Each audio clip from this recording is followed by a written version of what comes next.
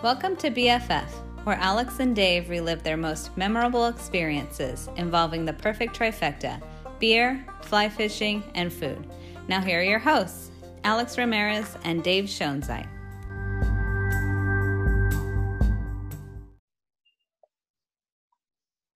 Hey man, you there? I'm here. Finally.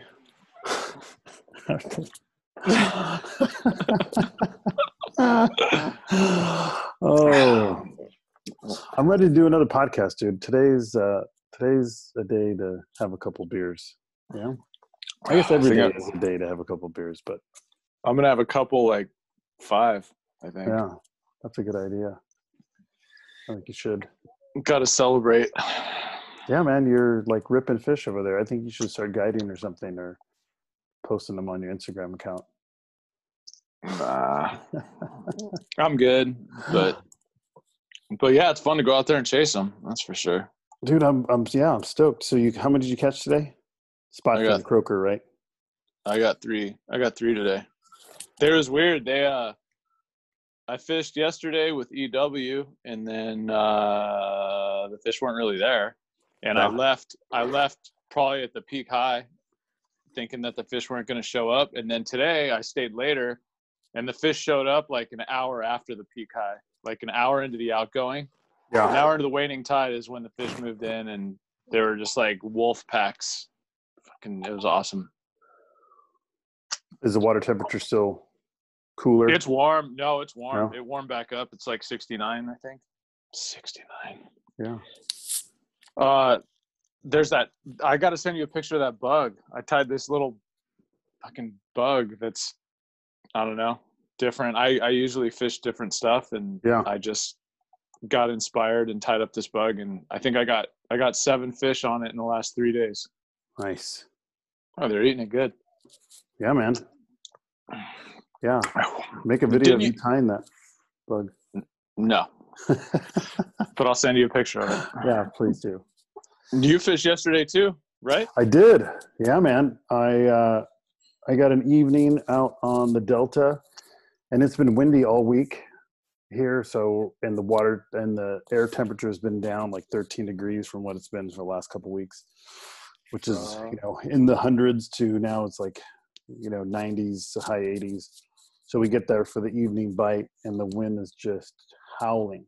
I mean, you can see the wind turbines on the mountains, to the west, and they're like, seems like they're going 100 miles an hour. And wow. Yeah, we're like, it's supposed to calm down by 8 o'clock. So we hit some spots that we're going to be dropping off. We're hoping that we'd be blocked by the wind. Wasn't the case, dude. We just got hammered by the wind. Not so much. Yeah, not so much. But hey, man, I think our guest is on. Ken, are you there? Hey, I am here. Yeah. Nice. I'm not seeing anything. Am I supposed to see something? No. Nope. You're supposed to just hear us. You don't want to see us. Oh, really? Yeah. Yeah. So I went out and got a nice haircut and put on a nice shirt. Oh, We'll have you take a nice selfie picture, and then we'll put it up. We'll be like, this is what Ken looked like when we did the podcast. Okay. That's awesome. Well, cool, man. I'm glad you're on, and I want to give you a little introduction. I'm really excited that you're here. So our next guest, his name is Ken. Obviously, it's Ken Baldwin. I would describe you as a man of many parts. You're a host of Season on the Edge, which is a super cool show, and I can't wait to talk about that.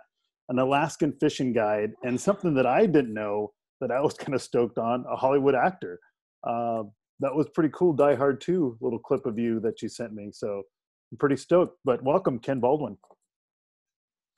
Well, thank you very much. I don't know about the Hollywood actor thing. That's kind of done and over with, and I'm kind of happy about that too.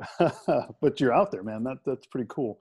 Well, Ken, I know that you and I have met down at the Fisherman's Spot in Southern California, but my co-host is a really good friend of mine, one of my best friends. His name is Dave. And Dave, Ken, nice to meet you. Dave. Thanks for joining us. My pleasure. I'm going to jump right into it because I wanted to ask Dave a question. Sure. Dave, is that you that I saw? I'm sorry, go ahead. No, I just didn't see that coming. Yeah, fire away. Yeah, well, no, I saw on Google. I Googled your name. Is that you that caught a 35-pound striper in San Diego? Not 35 pounds. The story of that fish kind of got away in the process of talking to the people who wrote the story. There were some things that were said, and then those things weren't changed. So was it over 5 pounds? It was over 5 pounds. Yeah, no, yeah. We got that fish in 2013 from the beach, which was cool. Yeah, it was that was a while back. But yeah, no, that was me. It was a monumental fish, though, Ken. I mean, no. It's totally, yeah. So I mean, even though it wasn't 35 pounds, but a fish of that size caught in San Diego County. I fish Montauk every year. I've been doing it for like 20 years. If it's over, okay, there's so many questions when I read that article. Yeah, totally. Fire away, man. One, I didn't know stripers go down to San Diego. So that part blew my mind. You and me both. I didn't know that either. When we caught that fish, we couldn't believe it. It might as well have been, a sailfish. Like, that's how shocked we were. So what were you targeting? We were fishing halibut. So we were on this beach that had a lot of bait, and we had stuck some fish the day my buddy and I had fished it a couple of days prior, just kind of scouting it. And there was some really good structure. There were some good buckets and stuff, tons of bait in the water. So we were actually targeting halibut. So we were fishing 6-weight rods. And then that happened. Just kind of, I mean, I guess that's the beauty of fishing, right? I mean, any day you can go out there and catch. So you're stripping it back. Stripping it back. Down there, you're stripping, and then you get hit. And it's crazy that the stripers are down there. I didn't know that. I didn't know that's part of their migration thing. At what point, first of all, what were you throwing? I was fishing just a bait fish pattern, like a olive over white, like Clouser variation, I'd say. At what point did you know this is something different? Like, okay, this is not a halibut. Dave, the guy I was fishing with, my buddy Dave, actually saw the fish, at a distance, and saw it flashing, and he actually called it when he saw it.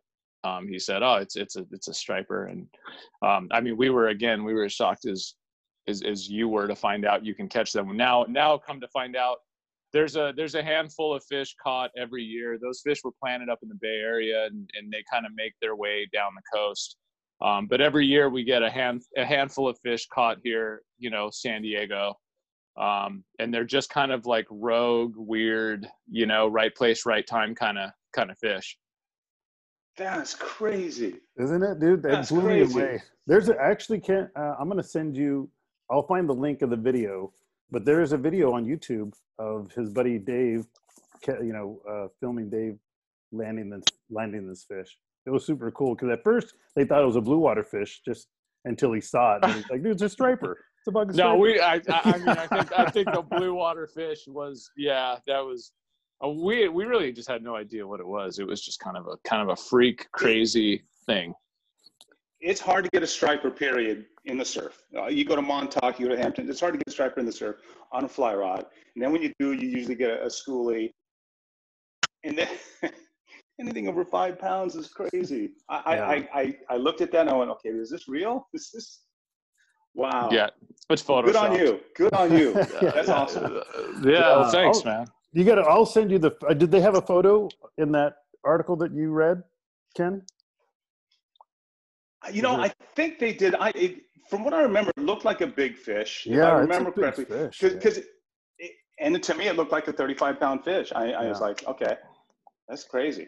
I mean, it's definitely double digit. It's probably 20 pounds. What's funny is we never even talk about that fish. That fish is like, it's just kind of, it's its own little kind of thing that I think it's been mentioned, like uttered a couple times, but yeah, no, that fish just kind of stays tucked away. But no, that's funny that you saw that. I've had a couple people before that have Googled me for like job interviews and stuff, and they're like, "Oh, dude, I saw that fish that you caught." It's kind of funny. Yeah, and I got a special place in my heart for stripers. So, yeah, dude, we'll get into that because that Montauk episode Dude, the best. That episode is the best. So good. It's the best episode. I watched that one. I watched Louisiana, and I watched El Salto, where you guys are down chasing the Florida straight largemouth in Mexico. Yeah. But the Montauk one was super cool because, I mean, I have friends. Well, Al Q, I don't know if you know Al Quattrochi. He's an LA guy, but he's from the East Coast. You interrupted me when you sent me this email to sign on. You interrupted me. I was listening to your episode with him, and he was right in the middle of talking about catching that rooster fish. I was like, no, I don't want to. I want to listen to the rest of this. Oh, that's a great story too. So you got to get back to that one. Yeah, I was a great storyteller. I mean, I think just Montauk, the history of stripers, and just how you depicted that whole fishing scene and being in the bar. David Ratchford, he's a dude that I know. He was in that film. I mean, it was cool to see some familiar faces and just kind of I've never been there, but I got a really good sense of just that whole scene. I mean, that was such a good thing that you guys did depicting that whole fishing. Yeah, that's just it. It was the way that it was your spin on it, the way that you captured it, because like those East Coast dudes in like New York and Jersey that chase stripers, they are like salty, like blue collar, beer drinking, whiskey sipping, like, you know, like, and I felt like I felt the way you shot that episode, and your content for that episode was so true to, you know, so authentic. I think the authenticity is kind of what came through, and that's what I really enjoyed about watching that episode. Is I felt like I was at the bar hanging out with you guys. I felt like I was out there, you know, slinging 12-foot surf rods or whatever you guys are fishing, you know, like, and I mean, those dudes are down there on the jetty when you get that tank at the end. I mean, he's down there risking life and limb to go ahead and that's crazy shit. But I mean, that's really how it is out there from what I hear. Yeah. You know, it's funny you're talking about the East Coast guys. One is Montauk. Yeah. Just that whole part of Long Island's got a vibe to it when you go there. Mm-hmm. And you feel it in the air, especially the fall run. It's just, you know, the colors start changing and food tastes better, beer tastes better at that time.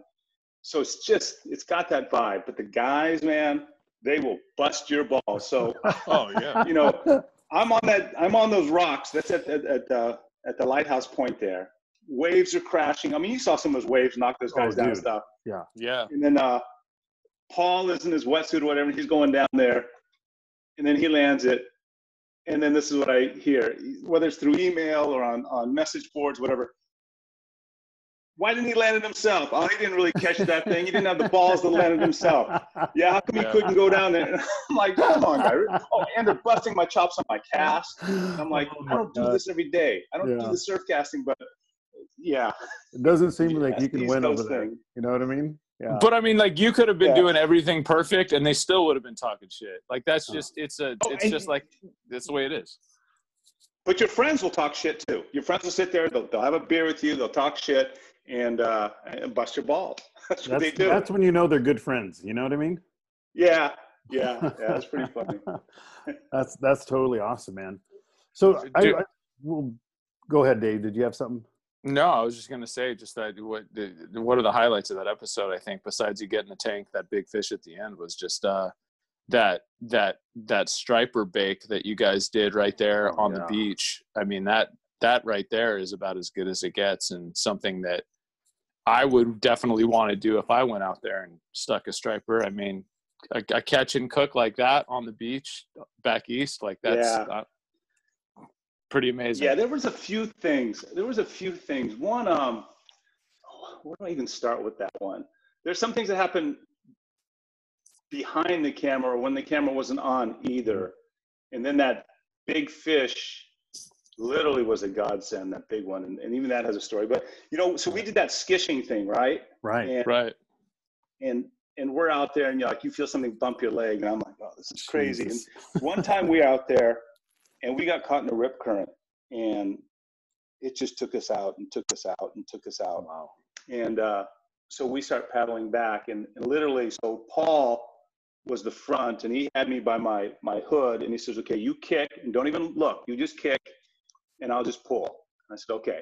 So we're going and we weren't really making progress. And he just would tell me, don't look. And I said, why? He goes, because you're going to get discouraged. Just don't look. Oh And my God. it's a funny thing. Whenever I get in situations like that, whether it's Alaska, whatever, where I don't want to say life-threatening, but it's just really uncomfortable and you're just kind of worried. It's funny. My brain always just goes to, I can't wait till I go to bed. I can't wait till I'm in bed. And so I'm out there thinking about being in bed.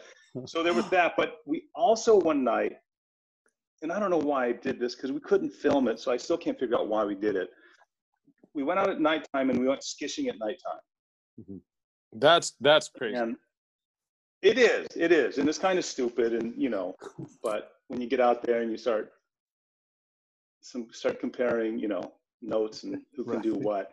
He says, oh yeah, nighttime's the best time. So we're out in the water and I'm going, how do you know? I mean, how do you know? How do you know where you're going? What happens? He goes, okay, if we get separated, just look at the shore up on the cliff. You'll see all the houses, the lights. And as the lights go by, that's how fast the current is taking you.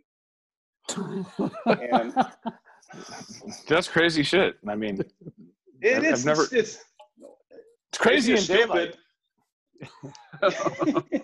Yeah, crazy or stupid, but yeah. So there was that, but that last fish. So that one, and that was over 30 pounds. Wow. But it wasn't on a fly rod, so that's why I was so impressed with that fish you got. So we were done shooting. My crew had left, the DP had left, sound and everything left, and we had only caught schoolies, you know, what they call rats. Right. Mm-hmm. I'm like, okay, we've got food and we got everything, but we don't have that fish. And so me and my buddy, his name is George, I've been fishing with him there, you know, for 20 years now or so.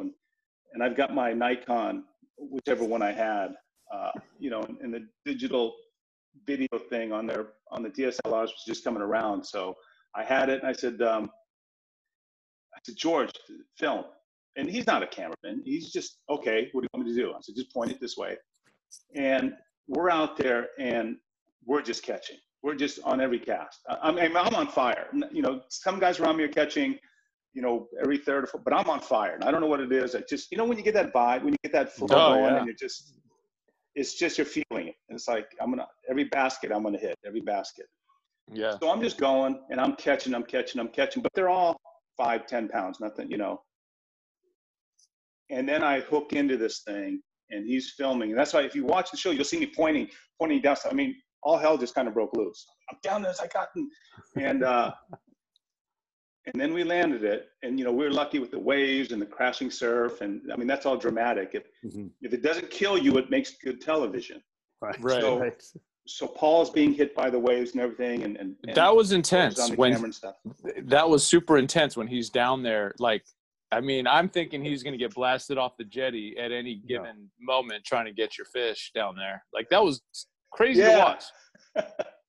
Totally. Yeah, so we landed that fish and we got it on camera and we got it on my, you know, my Nikon stuff, and the shoot had already been over, and we were there for a week and we didn't really land anything. So I was like, okay, I owe somebody one because this was not planned and it worked out.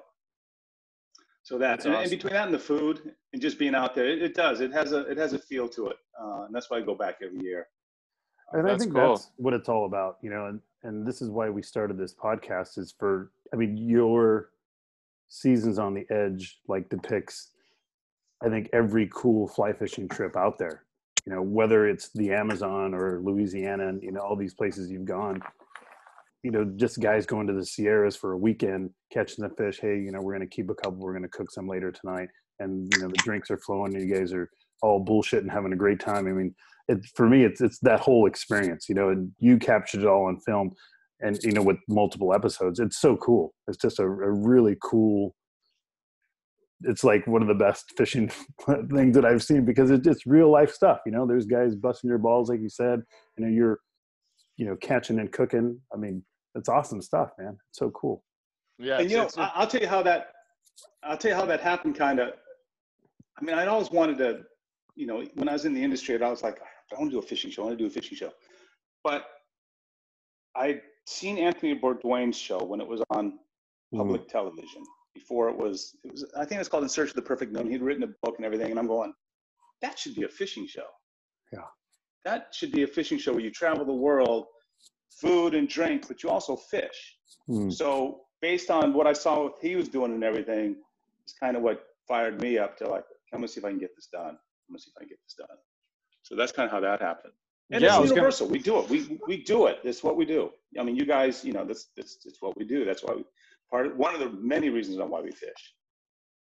That's funny that you touch on that, because I did want to ask you. I mean, me and every single one of my friends that fish have talked about having a fishing show, and you actually did it. So, bringing that to fruition is, I think that's where the magic lies, because we all talk about it.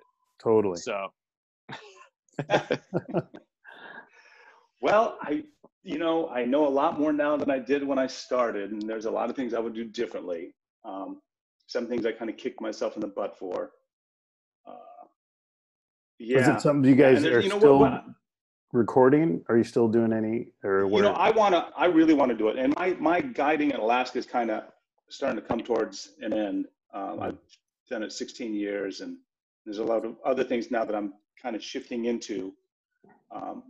So I'm going to start backing off on the guiding in Alaska, and I'd like to do the show. It just, the way it ended, and to get the momentum again. Gotcha. Because real quickly, we had a lot of momentum. We had a few good sponsors lined up. Big, Yeti, a guy at Yeti who's now with Howler Brothers. Oh. Wanted to sponsor. Okuma was on.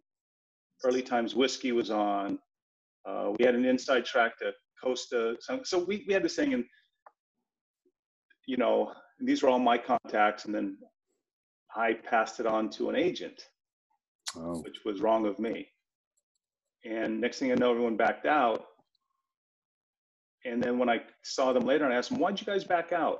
He said, he wanted to package it with 4 of his other shows. And I was like, you're killing me. So momentum, it's a momentum thing. So the momentum had stopped. I wasn't on NBC Sports anymore. And the thing is NBC Sports sent me, I got some Nielsen numbers, and we did really good in the ratings. And I'd get emails from, people saying they want to see the show and stuff. So the momentum stopped. I'd like to start it again. Don't know if I can put in that much money out of my own pocket again like that. So that's kind of stopping me. But, who knows? When I'm not going to Alaska, I might have more time to kind of see what I can do about that. Because we had a lot of fun, and I think we had a good show. I think, I love the show. I think we had a really high production value. Yeah, we had a high production value. I had a good crew, and I had guys that make movies. So they're not fishermen, but they know how to make film. Totally. And you could tell too. I mean, because I'm watching this, and you see so many fishing videos, and I mean, it's monotonous, a lot of the same stuff. But I mean, the editing was perfect, and just how you cut in the trailer.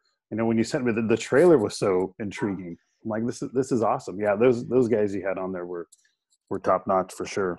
It was really good. Yeah, I got really lucky on one of the episodes. A cinematographer he did Wayne's World, he did Blade, he does a lot of Adam Sandler stuff and everything. So he knew I was going to go to Alaska, and he goes, "Kenny, I want to go to Alaska." And his name's Teo, and I said, "Teo, I can't pay you $100,000. I can give you $1,000.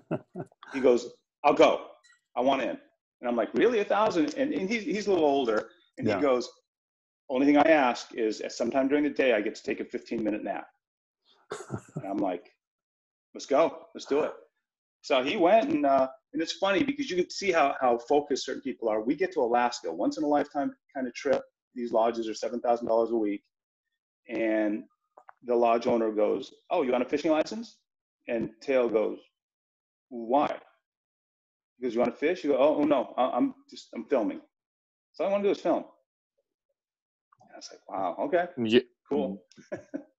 We all need a friend like that. Oh, dialed in. They were dialed in, so very lucky.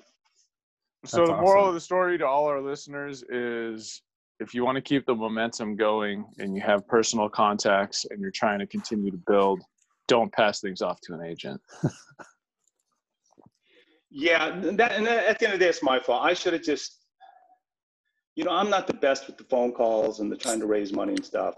But I should have just done it. I should have got on the phone. I should have talked to him. I should have said, okay, well, negotiation. I should have said, just be fair. Just be fair. Right. And I didn't, and I passed it on, and it ended up, yeah. That's all right, man. Lessons learned, Yeah, for sure. That's what we're here for. Yeah. And like I said, if I get a chance, if I get a chance to do it again, I'm a little wiser, and I'll do it a little different. But the filming part, I think we got right. Yeah, no, it was great. Yeah, it was super cool. And you got to cross those bridges before you know what the right moves are. I mean, especially going into an endeavor like this, I mean, obviously you look back in retrospect and you say, oh, could have done this differently, could have done that differently. But yeah, I mean, that's the way of the world. Yeah. So, man, hey, can I ask you a question? Yeah, go ahead. Shoot away. Are we going to drink? Yes, we are. That's what I was going to say. What do we? I'm cracking beers here. So what are you drinking, man? I've been waiting to crack open a beer. Oh, crack open your beer, man. I gotta wait for the show. No, I'm 4 beers in. Yeah, Dave's already. He's halfway done. So what are you drinking, Ken? Yeah. What do you got? No, I'm not. No, I you know what? I got a bud. It's just my thing with beer is I wanted to get in honor of my father, because I was listening to a guy you had, Jim Courier, is that his name? Jeff Courier, yeah. Jeff Courier, yeah. He was drinking Rainier, and I brought back a lot of memories, because my dad, there were 2 beers in Washington you drank. It was Rainier or Olympia. And Rainier was kind of the upper class, young people beer, and Olympia was the middle class, workers thing. And it was nasty beer, but that's what he drank all the time. So I went looking today for some Olympia, and I couldn't find any. Yeah. He used to get it for 50 cents a can at the Rod and Gun Club. That's crazy. Nice. So, but anyway, so I found bud, but I also, I got some bourbons and some. What do I have here? Because beer to me is just to quench my thirst. I'm not much of the flavor. I just, when it's cold and it's been hot outside, I'll have a beer to quench it. But then I like my bourbon, and I also got I got a Bullet bourbon. But then I've got I'm slumming at a friend's house. Okay. I'm all over the place. I'm slumming at a friend's house. So I went through his liquor cabinet, and I found Bullet bourbon, Johnny Walker Gold Label Reserve, and Johnny Walker Double Black. There we go. So pretty good friend so far. Figured I'll do the beer. Yeah, I'll do the beer, and then I'll jump into the bourbons and the Johnny Walkers and do a taste test. Nice. Good for you, man. That's good. Actually, because watching your shows and you guys doing the bourbon at the end, I was like, man, I'm going to do that too. So I have some Buffalo Trace.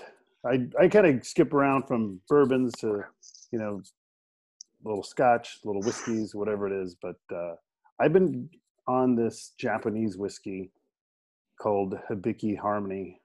That's just so good. Kind of drinks a little bit like a scotch.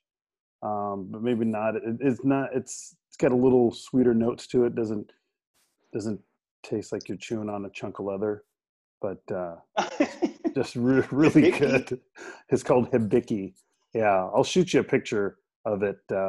Yeah, it's a Japanese whiskey, and I had it at a friend's place, and I was blown away. It took me forever to find it. Now I can find it at my local grocery store, but still, it's like a $60-$70 bottle. But it's really good. It's fantastic. Oh my gosh. Yeah, the Japanese stuff is getting pricey. Oh my gosh. Yeah. For the last couple of years. Well, you know what I learned? What became my favorite is have you ever heard of Old Forester? I have not. So we were sponsored by Early Times Whiskey, which is just middle shelf, lower shelf whiskey. And so we did a Kentucky episode where we went and toured the distillery, and we toured the cooperage where they made the oak barrels and everything. And the vice president or something, I don't remember what her position was, but she was one of the CEOs, one of the up there's in that company. They had made a few different bourbons and things, and so I asked her. I said, what's your favorite? Figuring she's going to say Early Times because that's why we're there. Right. And she goes, I drink Old Forester. And that's also another one. I said, really? She goes, yeah. And I was in my head, I thought, well, if she's kind of one of the tops in this company and she drinks Old Forester, I'm going to give that a try. Right. And yeah. I'm writing that down. I Old got to check that one out. Oh, I never even heard of it. Maybe if I saw the bottle, but yeah.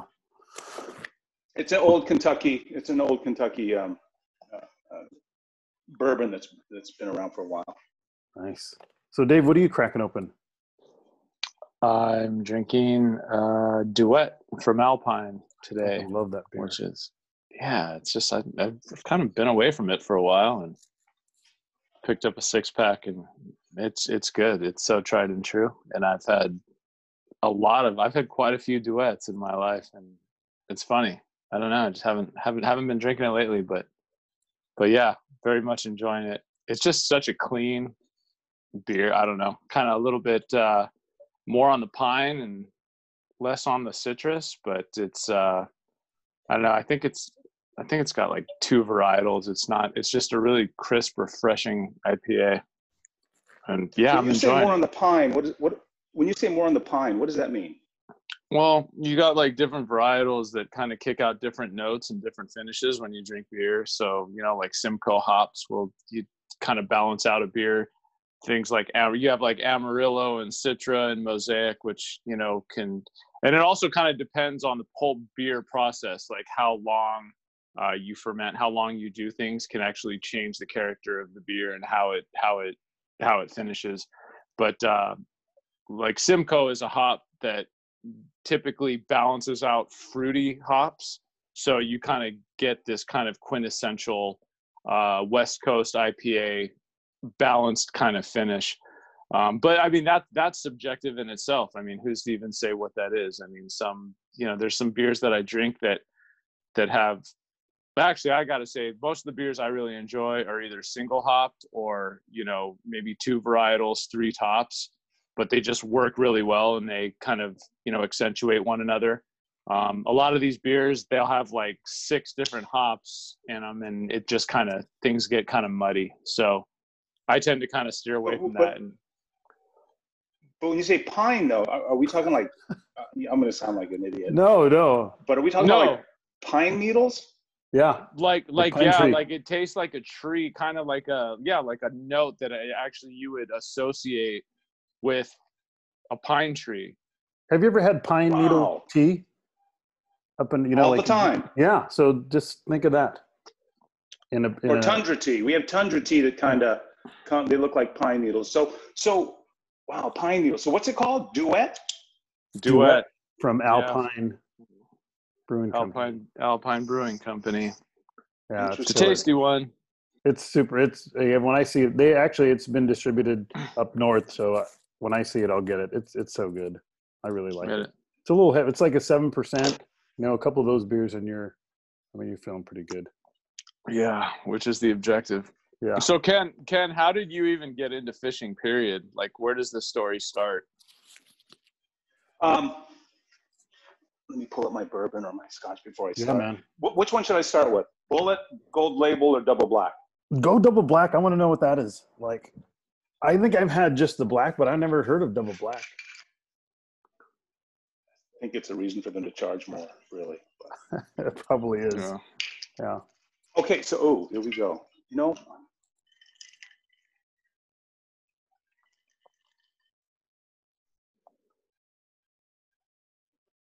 Well,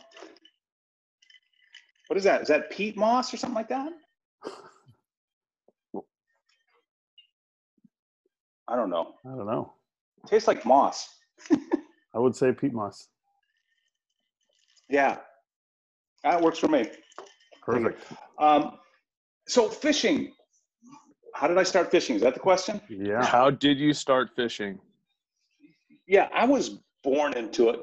My dad, he's from Kentucky, and he used to say how they used to catch fish and hunt rabbits and stuff, and that's what they would eat. I mean, I saw his family tree, and they were like sharecroppers and everything. So they weren't rich. So, you know, but he loved it too. He loved to hunt, he loved to fish.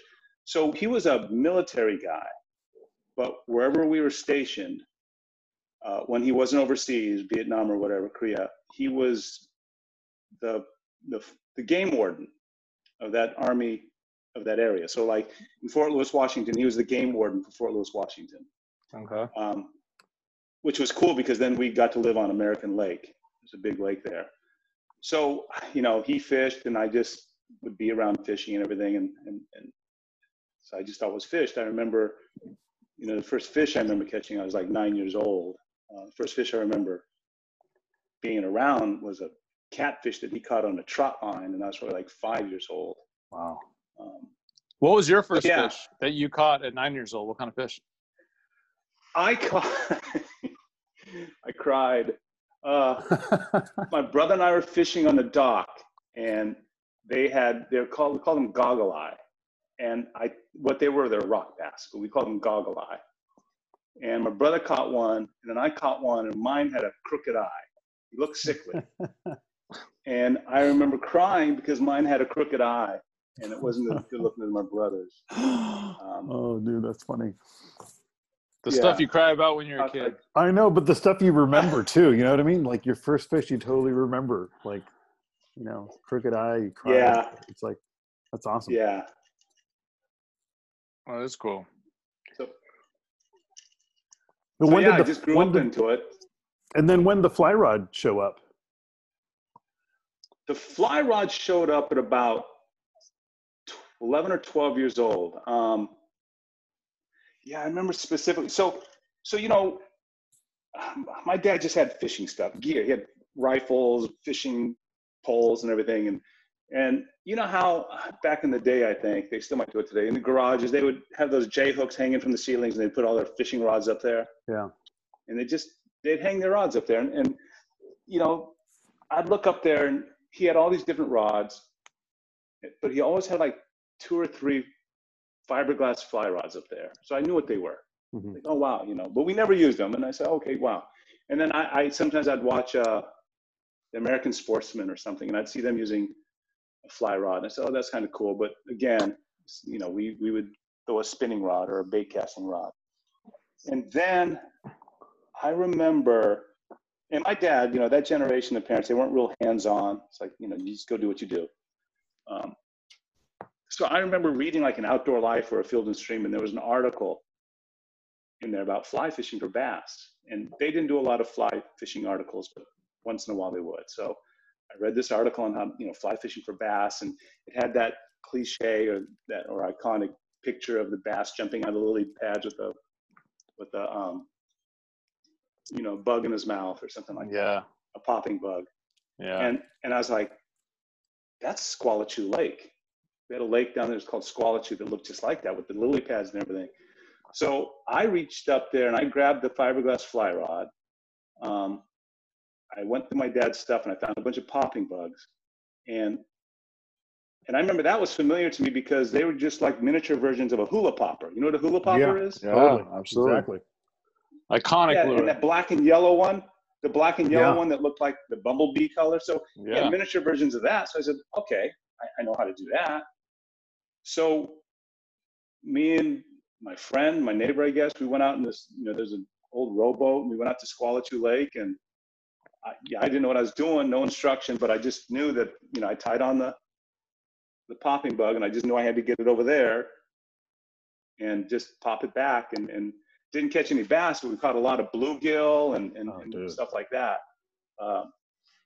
Yeah, so that was about 11 or 12, and it just, yeah, and you know, and then I'd look for more magazine articles about it and stuff like that, and then I started watching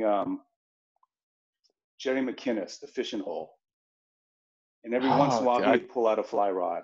I think I remember that show. Man, that was a while back. That was such a good show. That was such a good show. He did the same thing. Now that I think about it, wow, I never thought about that. The influence. He would. You know, he would take it easy, he'd go slow, he would go to people's and eat food and talk about the travel and stuff. And it just wasn't about pitching the worm in and, you know, getting a big Right. lunker kind of thing. Yeah. It was about the whole experience. That's awesome. Yeah. So I just would fish a fly rod whenever chance I got, and then I really got into the physical part of it because, it's kind of like athletics to me. So Yeah. there's those fiberglass fly rods hanging on the ceiling. Dude, that's awesome. It's crazy that you went for warm water species right off the bat. Like that was the kind of the hook that got you in, where most of the people, it's like, oh, they see the fly rod and, the mind goes to trout. And you said you were in Washington during this time? Yeah, on Fort Lewis. But man, bass fishing, catching a largemouth bass was everything. Oh, that was like, I think that has to do with my dad. My dad being a good old boy from Kentucky. It's like, yo, bass fishing. Yeah. We fish for bass, and to this day, still, I love throwing poppers out for bass. Oh, dude, you it's the can't best. beat it, man. I know. I was just right before you came on. I went to fish the Delta. Have you fished the Delta? I have not, and I've been trying to find my way up there somehow or another.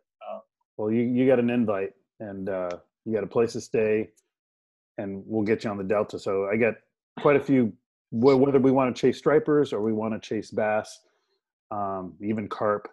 We got connections. I was just on the Delta last night with a friend of mine. He's got an aircraft carrier of a bass boat, and we were jonesing for the evening bite. We went out like maybe 3 weeks ago. And he's a fireman, so he's fairly busy, and we just we set this date kind of out in the future, like, hey, we have this evening that works for both of us. Let's make it happen. So when you have those dates, how'd you guys do?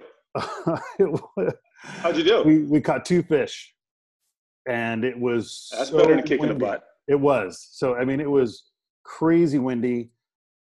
We went to certain areas that we were thinking, okay, we're going to get some reprieve from the wind. Not at all. It was just coming. What were you chasing? Largemouth bass. So we were there just really for the golden hour of topwater fishing. So I went out and I had kind of a little bit of a, oh, dude, it was, and it actually, I'll tell you about the eat, but it was, that was what's made the trip, worth it for me. But I got there, I was throwing a little bit of a bigger bait fish pattern, topwater pattern, or just kind of doesn't really walk the dog, but it just kind of looks like it's just not doing well in the surface. So I had a few misses, a couple big swirls, and then, like I said, the wind's just, and then we're like, oh, the wind's going to die down. And it just kept ramping up. As far as I can cast into the wind, with the big, wind resistant fly, it was difficult and trying to get it to the bank. But anyway, so my buddy hooks one, and it was, a decent one, maybe about a pound. And then it's like, we were almost getting to the last little bit of light.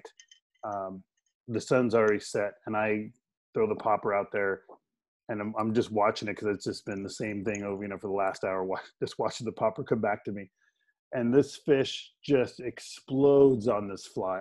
Just comes completely out of the water, at least 2 fish lengths out of the water, goes right back in. Scared me. And I was like, oh, rod goes up. I'm bent on this fish. It was cool. He broke water a couple more times. He was probably about 3.5 pounds, 4 pounds, but just, one of those cool top water takes that you're like, okay, yeah, this is why we came out, even though we only had one fish each, it was still worth it. But typically on a day, like if we didn't have any wind and we could keep the boat where we wanted and hit certain areas that we want, we would have had a killer evening.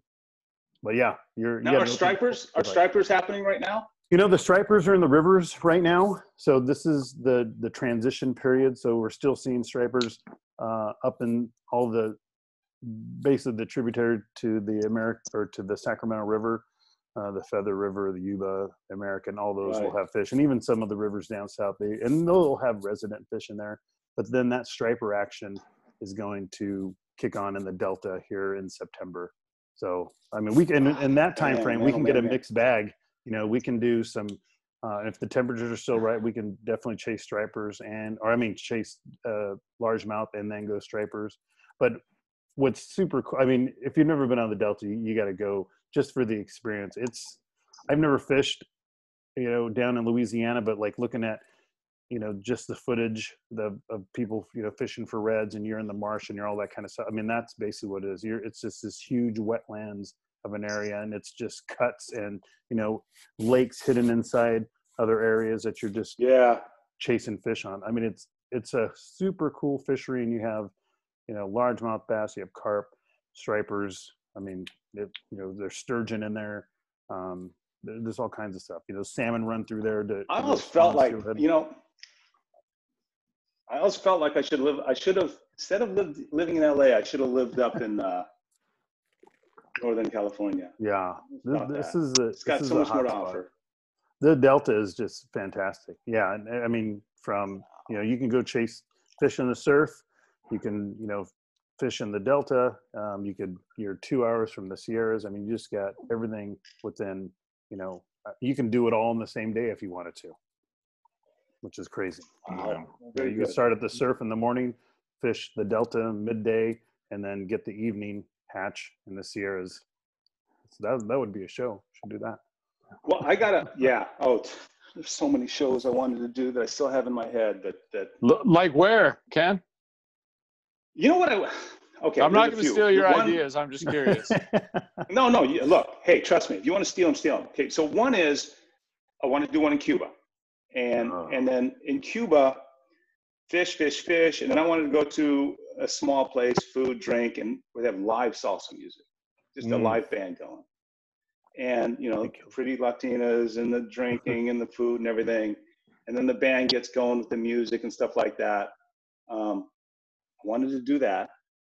I wanted to go to Green Bay, get some ice fishing to catch a bunch of fish, cool. And then to do a what is that thing they call before football games out in the parking lot? Tailgating. Yeah. Yes. I wanted to do like a tailgating episode where we're in Wisconsin, ice fishing, and they got those crazy cabin huts that they've set up. And then sip some hooch. Take it. Yes, and then next thing you know, you catch a bunch of fish and you're tailgating before a Green Bay Packers game. Yeah, that would be cool, man. Fish fry. Do they tailgate? And then I want to do. Dude, they tailgate. Dude, that was a joke. Are you kidding me? Yeah, it was a joke. Get your shit together. And then I wanted to do Charleston, South Carolina, with the food and the redfish. Oh, that'd be amazing. And, they're big into fly fishing there, so I wanted to do that. When was the last time? What was the last fly fishing outing that you had, Ken? What was the last fish that you took on a fly rod? A number of brown trout. So I don't live in LA. I live in West Virginia. I live in the mountains of West Virginia. Nice. I'm only in Los Angeles because my fiance is here, and I'm gonna take her out of here and never let her return. Take her back to the country. Yeah. Well, no, there's a few things coming up, but one of them will be West Virginia. So the property I have in West Virginia, there's a trout stream that goes through my property, and it's a good trout stream. And right when I left, it was right in the middle of the cicada hatch. Cicadas were everywhere. I'm telling you, man, they're just falling out of the trees. So all you had to do was tie on something that was big and buggy, like a bug that had hit the window or something, and just float it downstream. And they were just gorging on these cicadas, and they were all over these cicadas. It was cool because sometimes I'd catch a cicada and I'd just throw it out there and watch it float. And they get eaten. Oh, dude. And I'd say, okay, I know where you are. So I when I was in West Virginia before I came back here, like a few weeks ago, I was just, every day I'd get up, go down to the stream and just hike the stream and catch the browns. Dude, that's awesome. That's a great way to quarantine, man, during all this craziness. So that's where because I remember when I reached out to you, you were in West Virginia. You're going to be there it actually was during that whole kind of shutdown phase. So that's perfect for you. My nearest neighbor in West Virginia is a mile away. My mailbox is 3/4 of a mile away. That's awesome. That's the way it should be. So nice and spread out. Yeah. But what's coming up is at the end of this. We're in July, August. Yeah. At the end of August, we're moving. I'm gonna keep the property in West Virginia because it's not expensive and it's done, it's paid for and everything, and it's just this beautiful piece. But so I'm taking my fiance and we're gonna move to Charleston, South Carolina. Nice. Yeah. It's supposed to be amazing. Yeah, I've always wanted to spend some time in the Carolinas. I haven't made it out. I've only been to the north, and you said that it's pretty good fly fishing down in South Carolina? A lot of people doing it. South Carolina and Beaufort. So they've got a big fly fishing community, and it's all centered around redfish. Low country. It's called low country. Yeah. Alex won't do it if there's not a bunch of other people doing it. Yeah. So there's just it's the fishery there. It's a pretty amazing fishery, and it's a great little city, and it's like 6 hours away from West Virginia, 7 hours. So we decided, or at least I convinced her, Nice. go to Charleston. I think we're going to rent for a while, and then we might buy a house in Beaufort because it's less crowded, and the fishery is even more, more impressive. And it's just chasing redfish. Have you guys ever chased reds? Sight fish for them? I have wanted not. to, just haven't done it yet. I know, and then, like you went with Greg, and I got a lot of people that I know really well that go fish with Greg, and it's like that's the guy. That's the dude I need to go fish with. Yeah. And it's addicting because it's hunting and fishing combined. Yeah. And and my favorite is when you get to pull a boat up and you get out and then just kind of walk the flat and sight fish. That's my favorite, because then I really feel connected. I feel connected to the area I'm fishing. I feel connected to the ground and then to sight fish for them. That's the ultimate right there. There's nothing better than fishing on foot. Fishing a flat on foot, I think, is the best way to fish, personally. But yeah, I agree. And rivers too. I feel connected to rivers when I can wade them and for sure, just kind of take my time with them. Have you got a redfish on the fly yet? Yes, I have. It's funny because the realtor I chose him because he fly fishes. Nice. And so when I went down there last time to kind of look around and kind of get a sense of, you can get a sense of what I was looking for. We also planned a day where he'd take me out and go chase reds. Nice. So it's fun. I'm not going to say it's easy, but it's easier than, especially when they're on. Like when they're on, if you can place the cast there, if you can get it about 40, 50 feet, you can place it there. And, when they're on, they'll hit it. They'll jump it. So. And I think, like watching the video, I know you were conventional fishing, but the people that I've talked to, they're just willing to eat anything, whether it's, a stick bait or it's a fly and it's a top water, it's a visual game. I mean, it doesn't get any better than that. And that's what has been attracting me to go down there and fish for them, because like everything we said, it's chasing them on foot or the visual eat and seeing them move and stalking them. I mean, there's no other way that I would rather fish. That's the way to do it. So what I've kind of promised myself is this, and the deal I've made with myself is, I'm going to buy a boat in a couple of years. After we get settled, so I'm going to get me a boat, because this is just what I want to do. After I'm done guiding, I want to chase reds, and I'll be good. So I'm going to get a boat, and it's going to be open to my friends, people that like you guys. You're on the list. Nice. Talk and everything and stuff. And no money exchanged. I'm not guiding. I'm not worried about whether it's just we're fishing.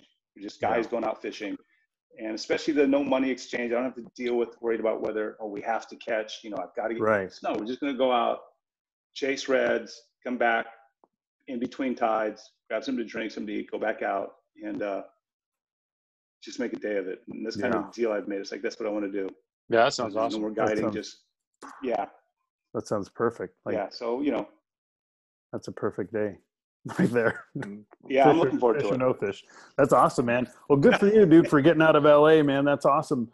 And then being able to have that West Virginia retreat that's only 6 hours away. I mean, what a perfect getaway. Yeah, that sounds really nice. Salt to fresh.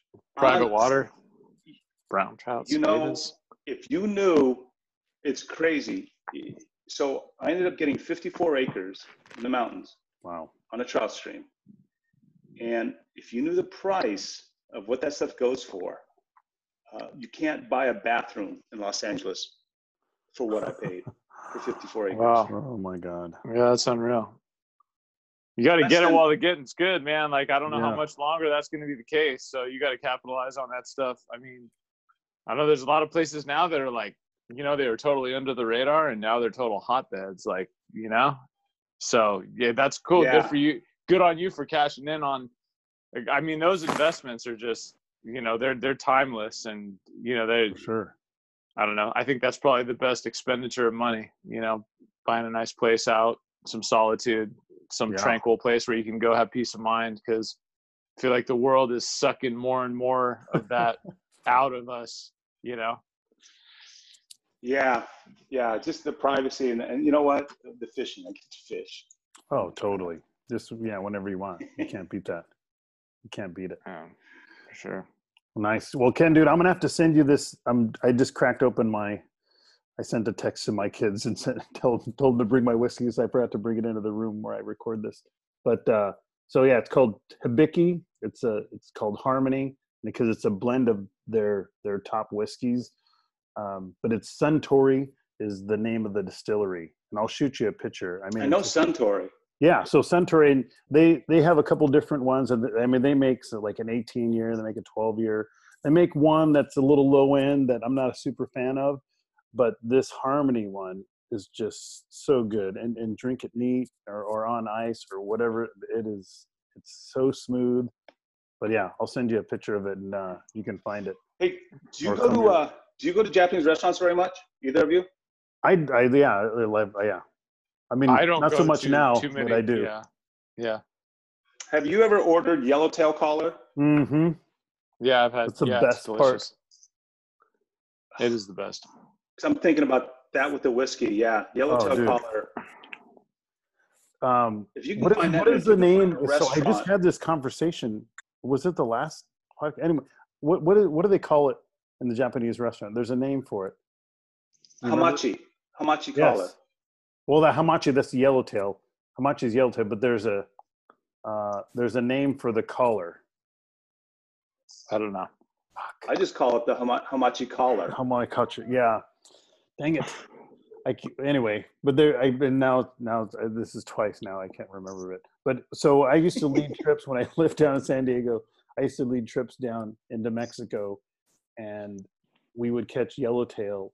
And when the deckhands would be whipping fillets out, I'm like, save me the collar. And it's Hamachikama.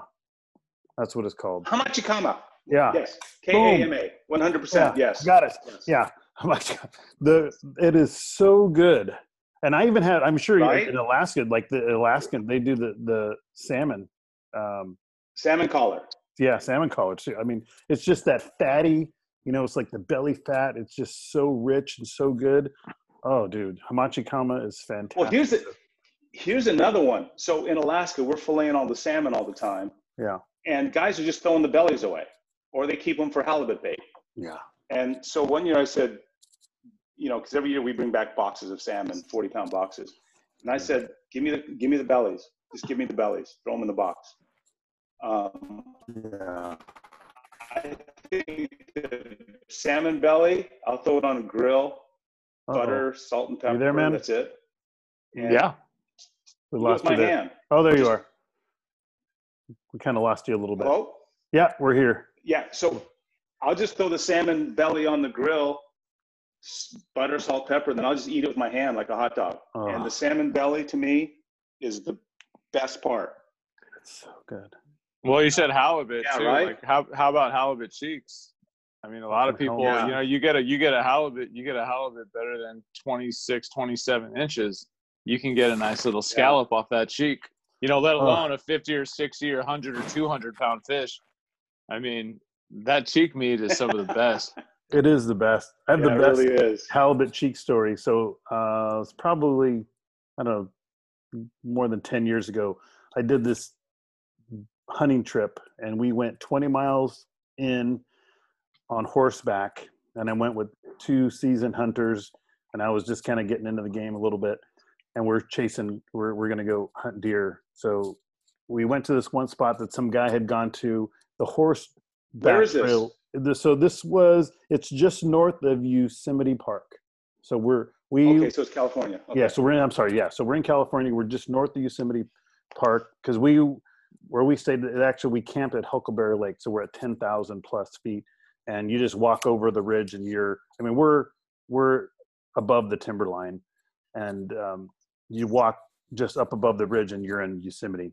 So we were just hunting right below it, and I mean, just a beautiful area. The horseback ride was insane just to get back there. And there's parts where it's like I had to get off the horse because I didn't trust the horse or myself to walk on this granite ledge. But we had one night, one of the guys, because you get to pack all your stuff in, so we ate just really well. Like every night we just had fantastic food because the mules packed all their stuff in. But we had halibut cheeks. We sauteed halibut cheeks and garlic one evening.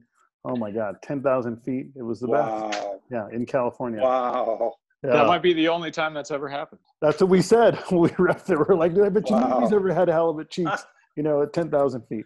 Anyway. And food just tastes better out there. Oh, food just tastes better out there. It does, man. We had some of the best food. And I remember I'll tell you something. Go ahead. No, finish. No, like I said, I just remember we brought one 12-pack of beer, and the rest was just whiskey. We had whiskey. Oh man!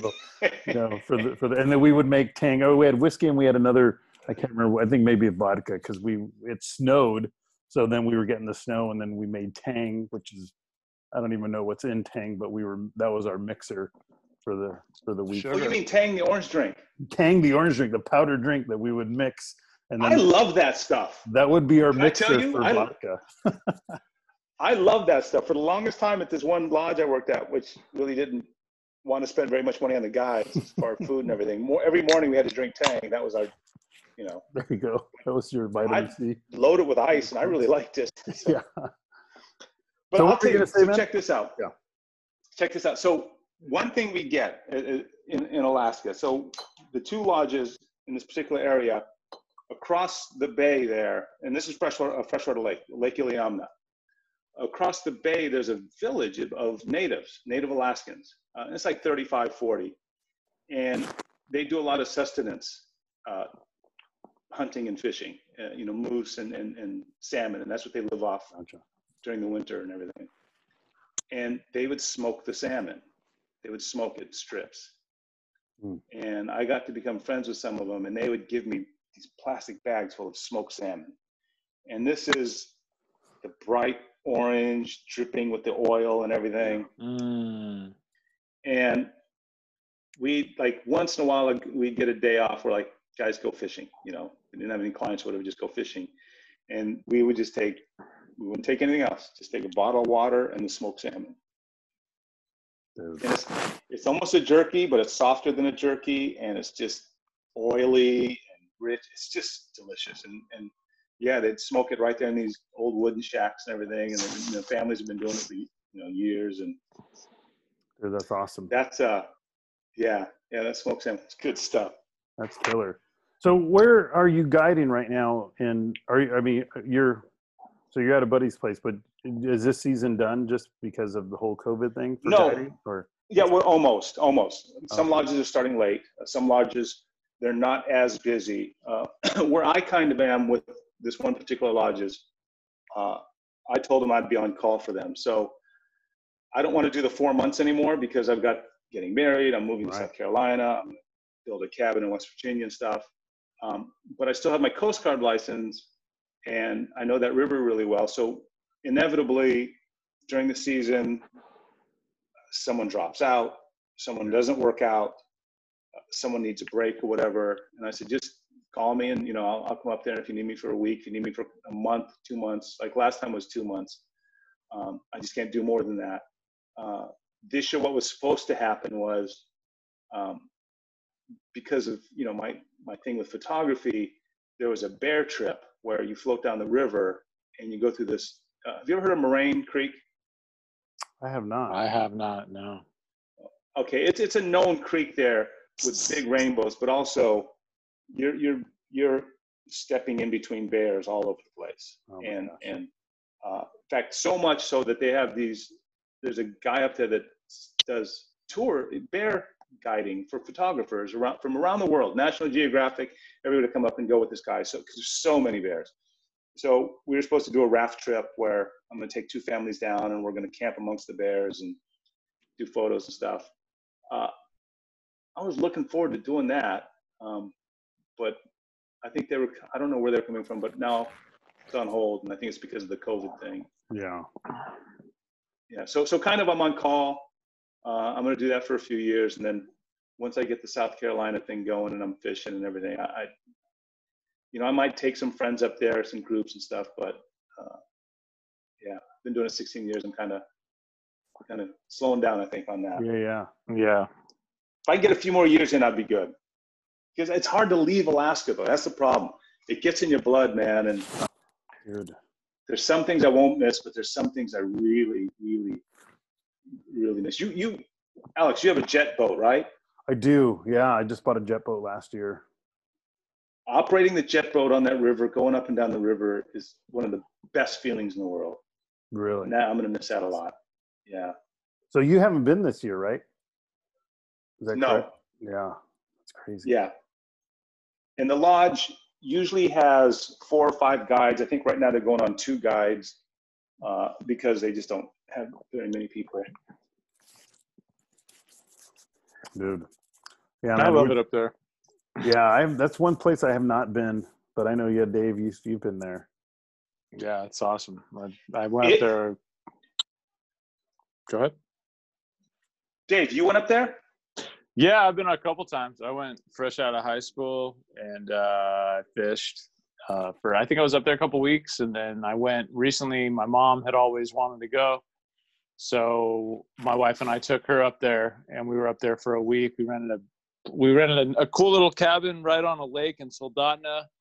It was cool. It had some northern pike in it. Caught my first northern pike on the fly, and we went down and fished the confluence of the Kenai and the Moose River and caught some silvers.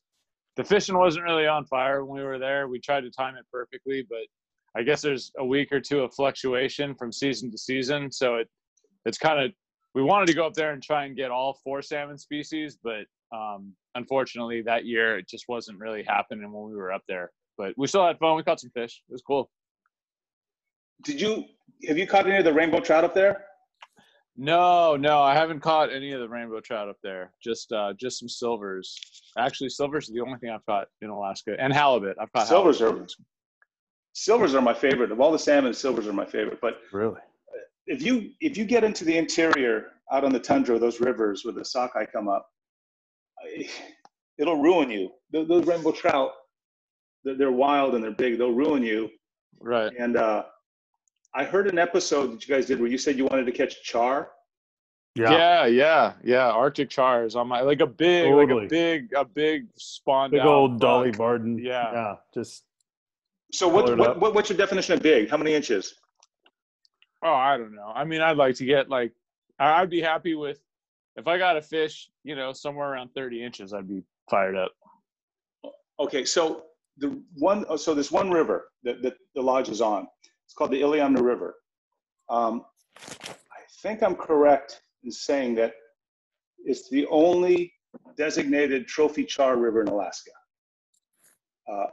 I'm not 100% that it's the only one, but I think it's the only one. I do know that it is designated as trophy char because I was there fishing it before it was designated, and then the biologists came in and they did studies and stuff, and now it's designated trophy char. So on average, we catch 27-inch, 28-inch by the numbers. on average. 30. Jesus. My biggest is 34 inches. Yeah. See, that's a trophy fish. Yeah, but on average, we catch, they're easily 24, 26, 27-inch char. Wow. And because it's protected, you can't keep the place is just stuffed with them. Wow. Filled up with them. That's awesome. Yeah, I don't know. Brookies have always been my favorite trout species. I mean, just in terms of sheer beauty.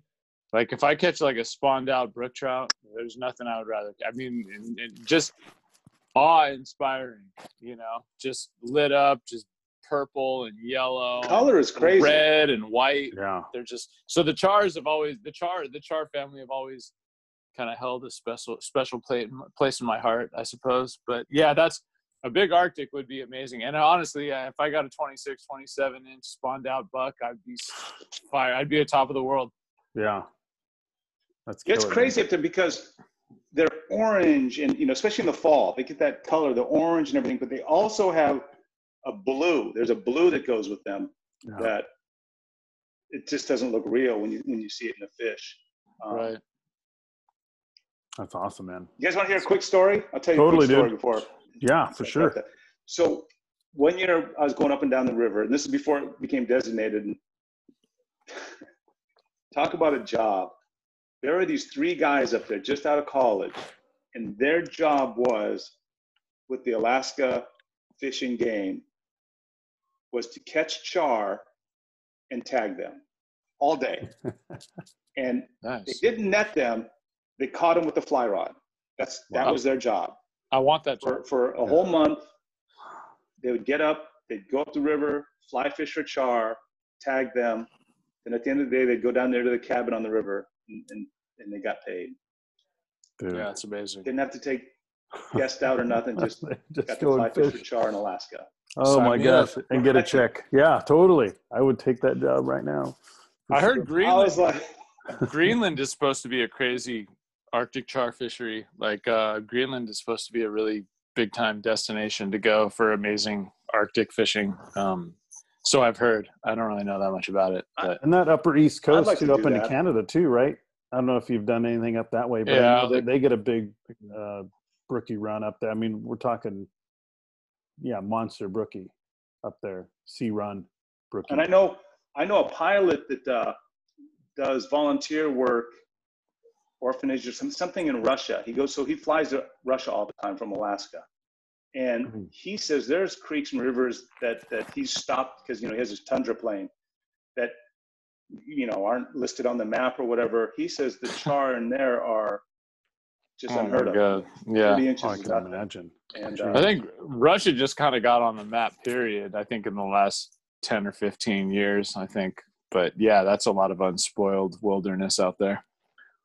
that was going to be, this guy's telling me about these creeks and these rivers where he says, yeah, we'll go up to Russia and we can just stop and, and that was going to be an episode. Oh, dude, that would have been awesome. I know. Dude, Still can be. You got to get this thing going again. Yeah, because, man. I mean, you got some good ideas in terms of locations to go, and you put a good spin on it.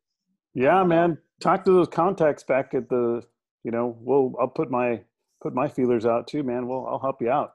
We'll put like and I wanted to me, whatever it takes. Yeah, one thing I noticed because I started getting a lot of emails was people wanted more food stuff. And I was like, okay, I'd like to do that next season. Put more food and drink. Yeah, I'd be so down with that. And like I said, that's my big thing. I mean, I love the food aspect of it for sure. I mean, like on the Amazon episode, you guys cooking the peacock and then doing the piranhas. I mean, dude, that was dude. And then you making your own grill from the timber that you're cutting down. Dude, it's so cool. Those guys are talented. I'll tell you what, that piranha, panfish, white flaky panfish. Yeah, that was it. Yeah, it was really good. Another episode you made me think of is I want to do it up north in those maybe like the Umpqua or the Rogue or whatever, those really mossy rainforest rivers. Yeah. That coast all that stuff. moss and everything. Yeah, I'd like to. Yeah, that'd be awesome. Dude. We'll see. Killer. But I think that food aspect of it is definitely killer. I mean, yeah, those streamside meals, you can't beat it, dude. I mean, that's like the best time to eat anything. I remember like going down to the hill and catching fish, and then getting one into the chef on the boat. He chills it, and then we got poke or sashimi, that evening. I mean, it's just, you can't beat it. It's so especially because you've earned it. Right. You earned it. Yeah. That's your fish, man. I earned this, and the ritual of, cleaning it and cutting it and yeah. That's it. That's what I got from that Montauk episode you did was if I was going to script my last day on Earth, it might very well be go get a striper, on the fly if I could. Yeah. And cook it on the beach in tin foil over a campfire. I mean, that's what, Sipping that whiskey. definitely, it struck a chord with me. Yeah. That's good Can you shit believe? right there. Can you believe that guy busted my chops on how to fillet that fish? I know. Yeah, dude, he That was did. He so did bust your chops. His name is Gary. His name is Oh. Gary, and he's a great fisherman. He's caught in 2 50-pound fish, but he busted my chops. Okay, fine, great, funny Yeah. TV show, haha. Yeah. Then on a message board, on some of those guys on the striper guys on the East Coast, or maybe even on YouTube, I don't know, maybe on YouTube, a guy goes, he can't even fillet a fish. He's busting my chops. Yeah. Yeah, All dude, the you more can't do reason- anything right. Once you put it out there, dude, you can't do anything right. When you're the host, Man. like you're just a big target, basically. Especially back east. I mean, that's all those guys do is talk shit anyways. They live for that. Yeah. It's just the way of life. I That's feel too like. funny. Well, killer. Well, Ken, Wow. dude, this has been awesome, man. I was stoked to get you on when I, kind of touched base with you a little bit this spring, but I'm so glad that we got you on. I mean, the stories and, just the documentation of, what you've done with Season on the Edge. That's super cool. But yeah, thank you for your time today. I really appreciate you talking with us. This has been cool. Yeah, Ken, pleasure. thanks for Let's- coming on. Let's all 3 of us keep in touch. You guys have an invite to come to try. Seriously, and I'm being completely serious. Come fish redfish. I'm getting a boat here in the year or so. I'm down. We'll set that up. I'll come back here and I'll chase fish in the Delta and Yes. God, maybe catch a striper in San Diego. Yeah, you never know, man. It's a long shot, but I mean, it could happen. You could find out there. I'm sure there's some people there that probably, kind of under the radar know when they might cruise down there. I know that happens a little north. You know what I'd like to catch? What's I'd like that? to catch is that how you say it, a Corbina? Yeah. Corbina, I saw a few fish working today. I fished today, and there were a few. I've never caught one. I don't know anything about those guys, but I'd like to do that one day. I'll meet Yeah. you down there in San Diego, so we'll fish with Dave. But Corbina definitely on your list, but the top of the list is a spot fin croaker. So that is in the drum family. I mean, they look like Cousins of the redfish. Wow. cousins So are of the Corbina. redfish. Oh, so Yeah, are the they're all- redfish. They're all, too. Yeah, they're they're all all croaker. They're all but- white sea bass croaker. How about all one more thing? croaker. yeah. One more thing before we go. Do you Yeah. think you guys could have, this is something I would sign up for. I want to do it so bad and I really don't know how to put it together. Do you think you guys would be into putting together, chasing those rooster fish in Baja, when they run down the beach and everything? Uh-huh. We have a lot of friends that do that. Yeah. I would think if we could get a group of guys to do that, I would sign up. We I can would make sign up that in a happen second. too. I want to do that so bad. Yeah. We could totally make that happen. Yeah, For I sure. would do would be that. cool. Yeah, there's Definitely cool. with our time in San Diego and some people, the guy that we had right on this last episode we just recorded with Jeff Solis, he's kind of one of the guys that one of the early guys that was doing that, chasing those roosters on the, Yeah. on the fly. One of the But yeah, OGs. we could make Honestly, that happen. if you put a dude. package together, if it costs, like pay this money for the package, I would do it. It's something I want to do. It's on my list. And I saw some videos and stuff and it looks Yeah. a lot of fun. Have you seen Running Down the Man? The Is, film is Running that a Down the Man? video? Yeah. I may have. I've seen a number of stuff doing that. The 2 things I've seen is that and the giant trevally on hitting the birds or the Oh my flipper, God. the slippers on top. The flipper. Yeah. So there's cool. They're in Search of Grande. That's a friend of mine who made the video of chasing roosters on the fly. Mark Martin. He's a guy down in San Diego. And then the Running Down the Man. That one was done way earlier. Really, really cool video. Definitely depicts that whole scene down there. When it was first kind of getting exposure, period, Yeah. which was cool. But I would love to do that, and I've had several invites, and last year was one of them where it just was, the timing was wrong. I'd already had a trip planned, but I mean, there's places where we can go and rent homes and be right there on the beach and have people cook for us, and we go fishing, all day long, and come back to ice cold beer and food. Alex, if you know, and even, you know, I'm not saying make it a business, but you got to make some profit because you're going to be working and stuff. But if you put together a package and say, look, this is how much it costs, I've got everything covered, and you know, you have to make something because you're working at it. It would make my life easier, not having to worry about the logistics. I'd say, okay, here's some money, and a group of guys down there drinking, eating, hanging out, and fishing. That's what we want to do. I agree. Right. Totally. Alex, put that together. I will. I'll put it on my. It's just been on my list for sure. I think we're kind of running on the tail end of this, so it'd probably be a next year trip for sure. But it's on my list. I'll be moved in, and yeah. Well, all this stuff will be over. It'll be free to travel. But yeah, I'll do it. I'm gonna write it down. I'm gonna make it happen. And and this is something too. Like we can make it a guys trip. We could bring the wives along. Because no, dude. Oh man, hey!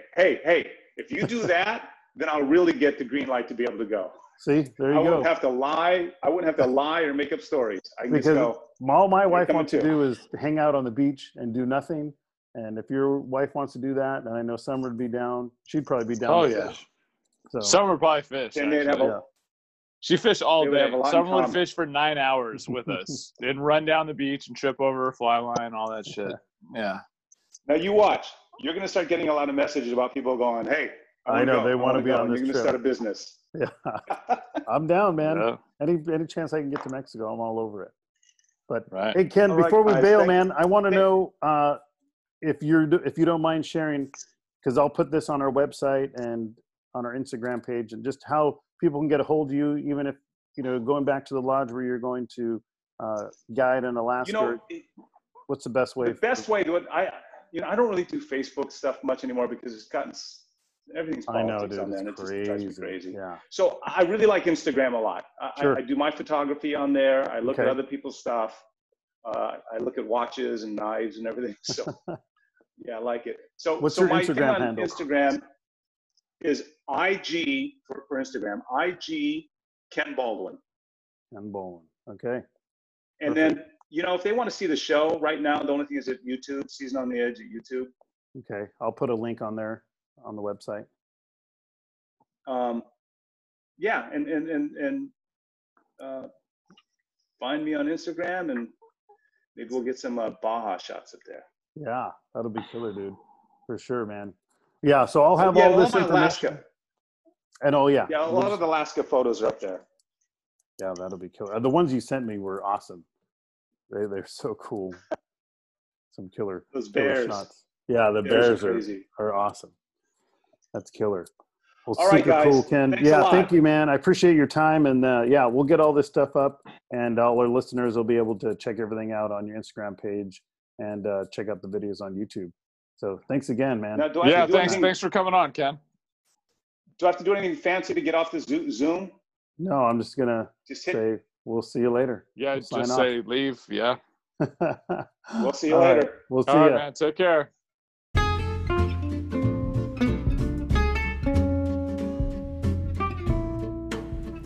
We hope you enjoyed this episode of BFF. Tune in next time for more stories, laughs, and beer-fueled banter. Cheers.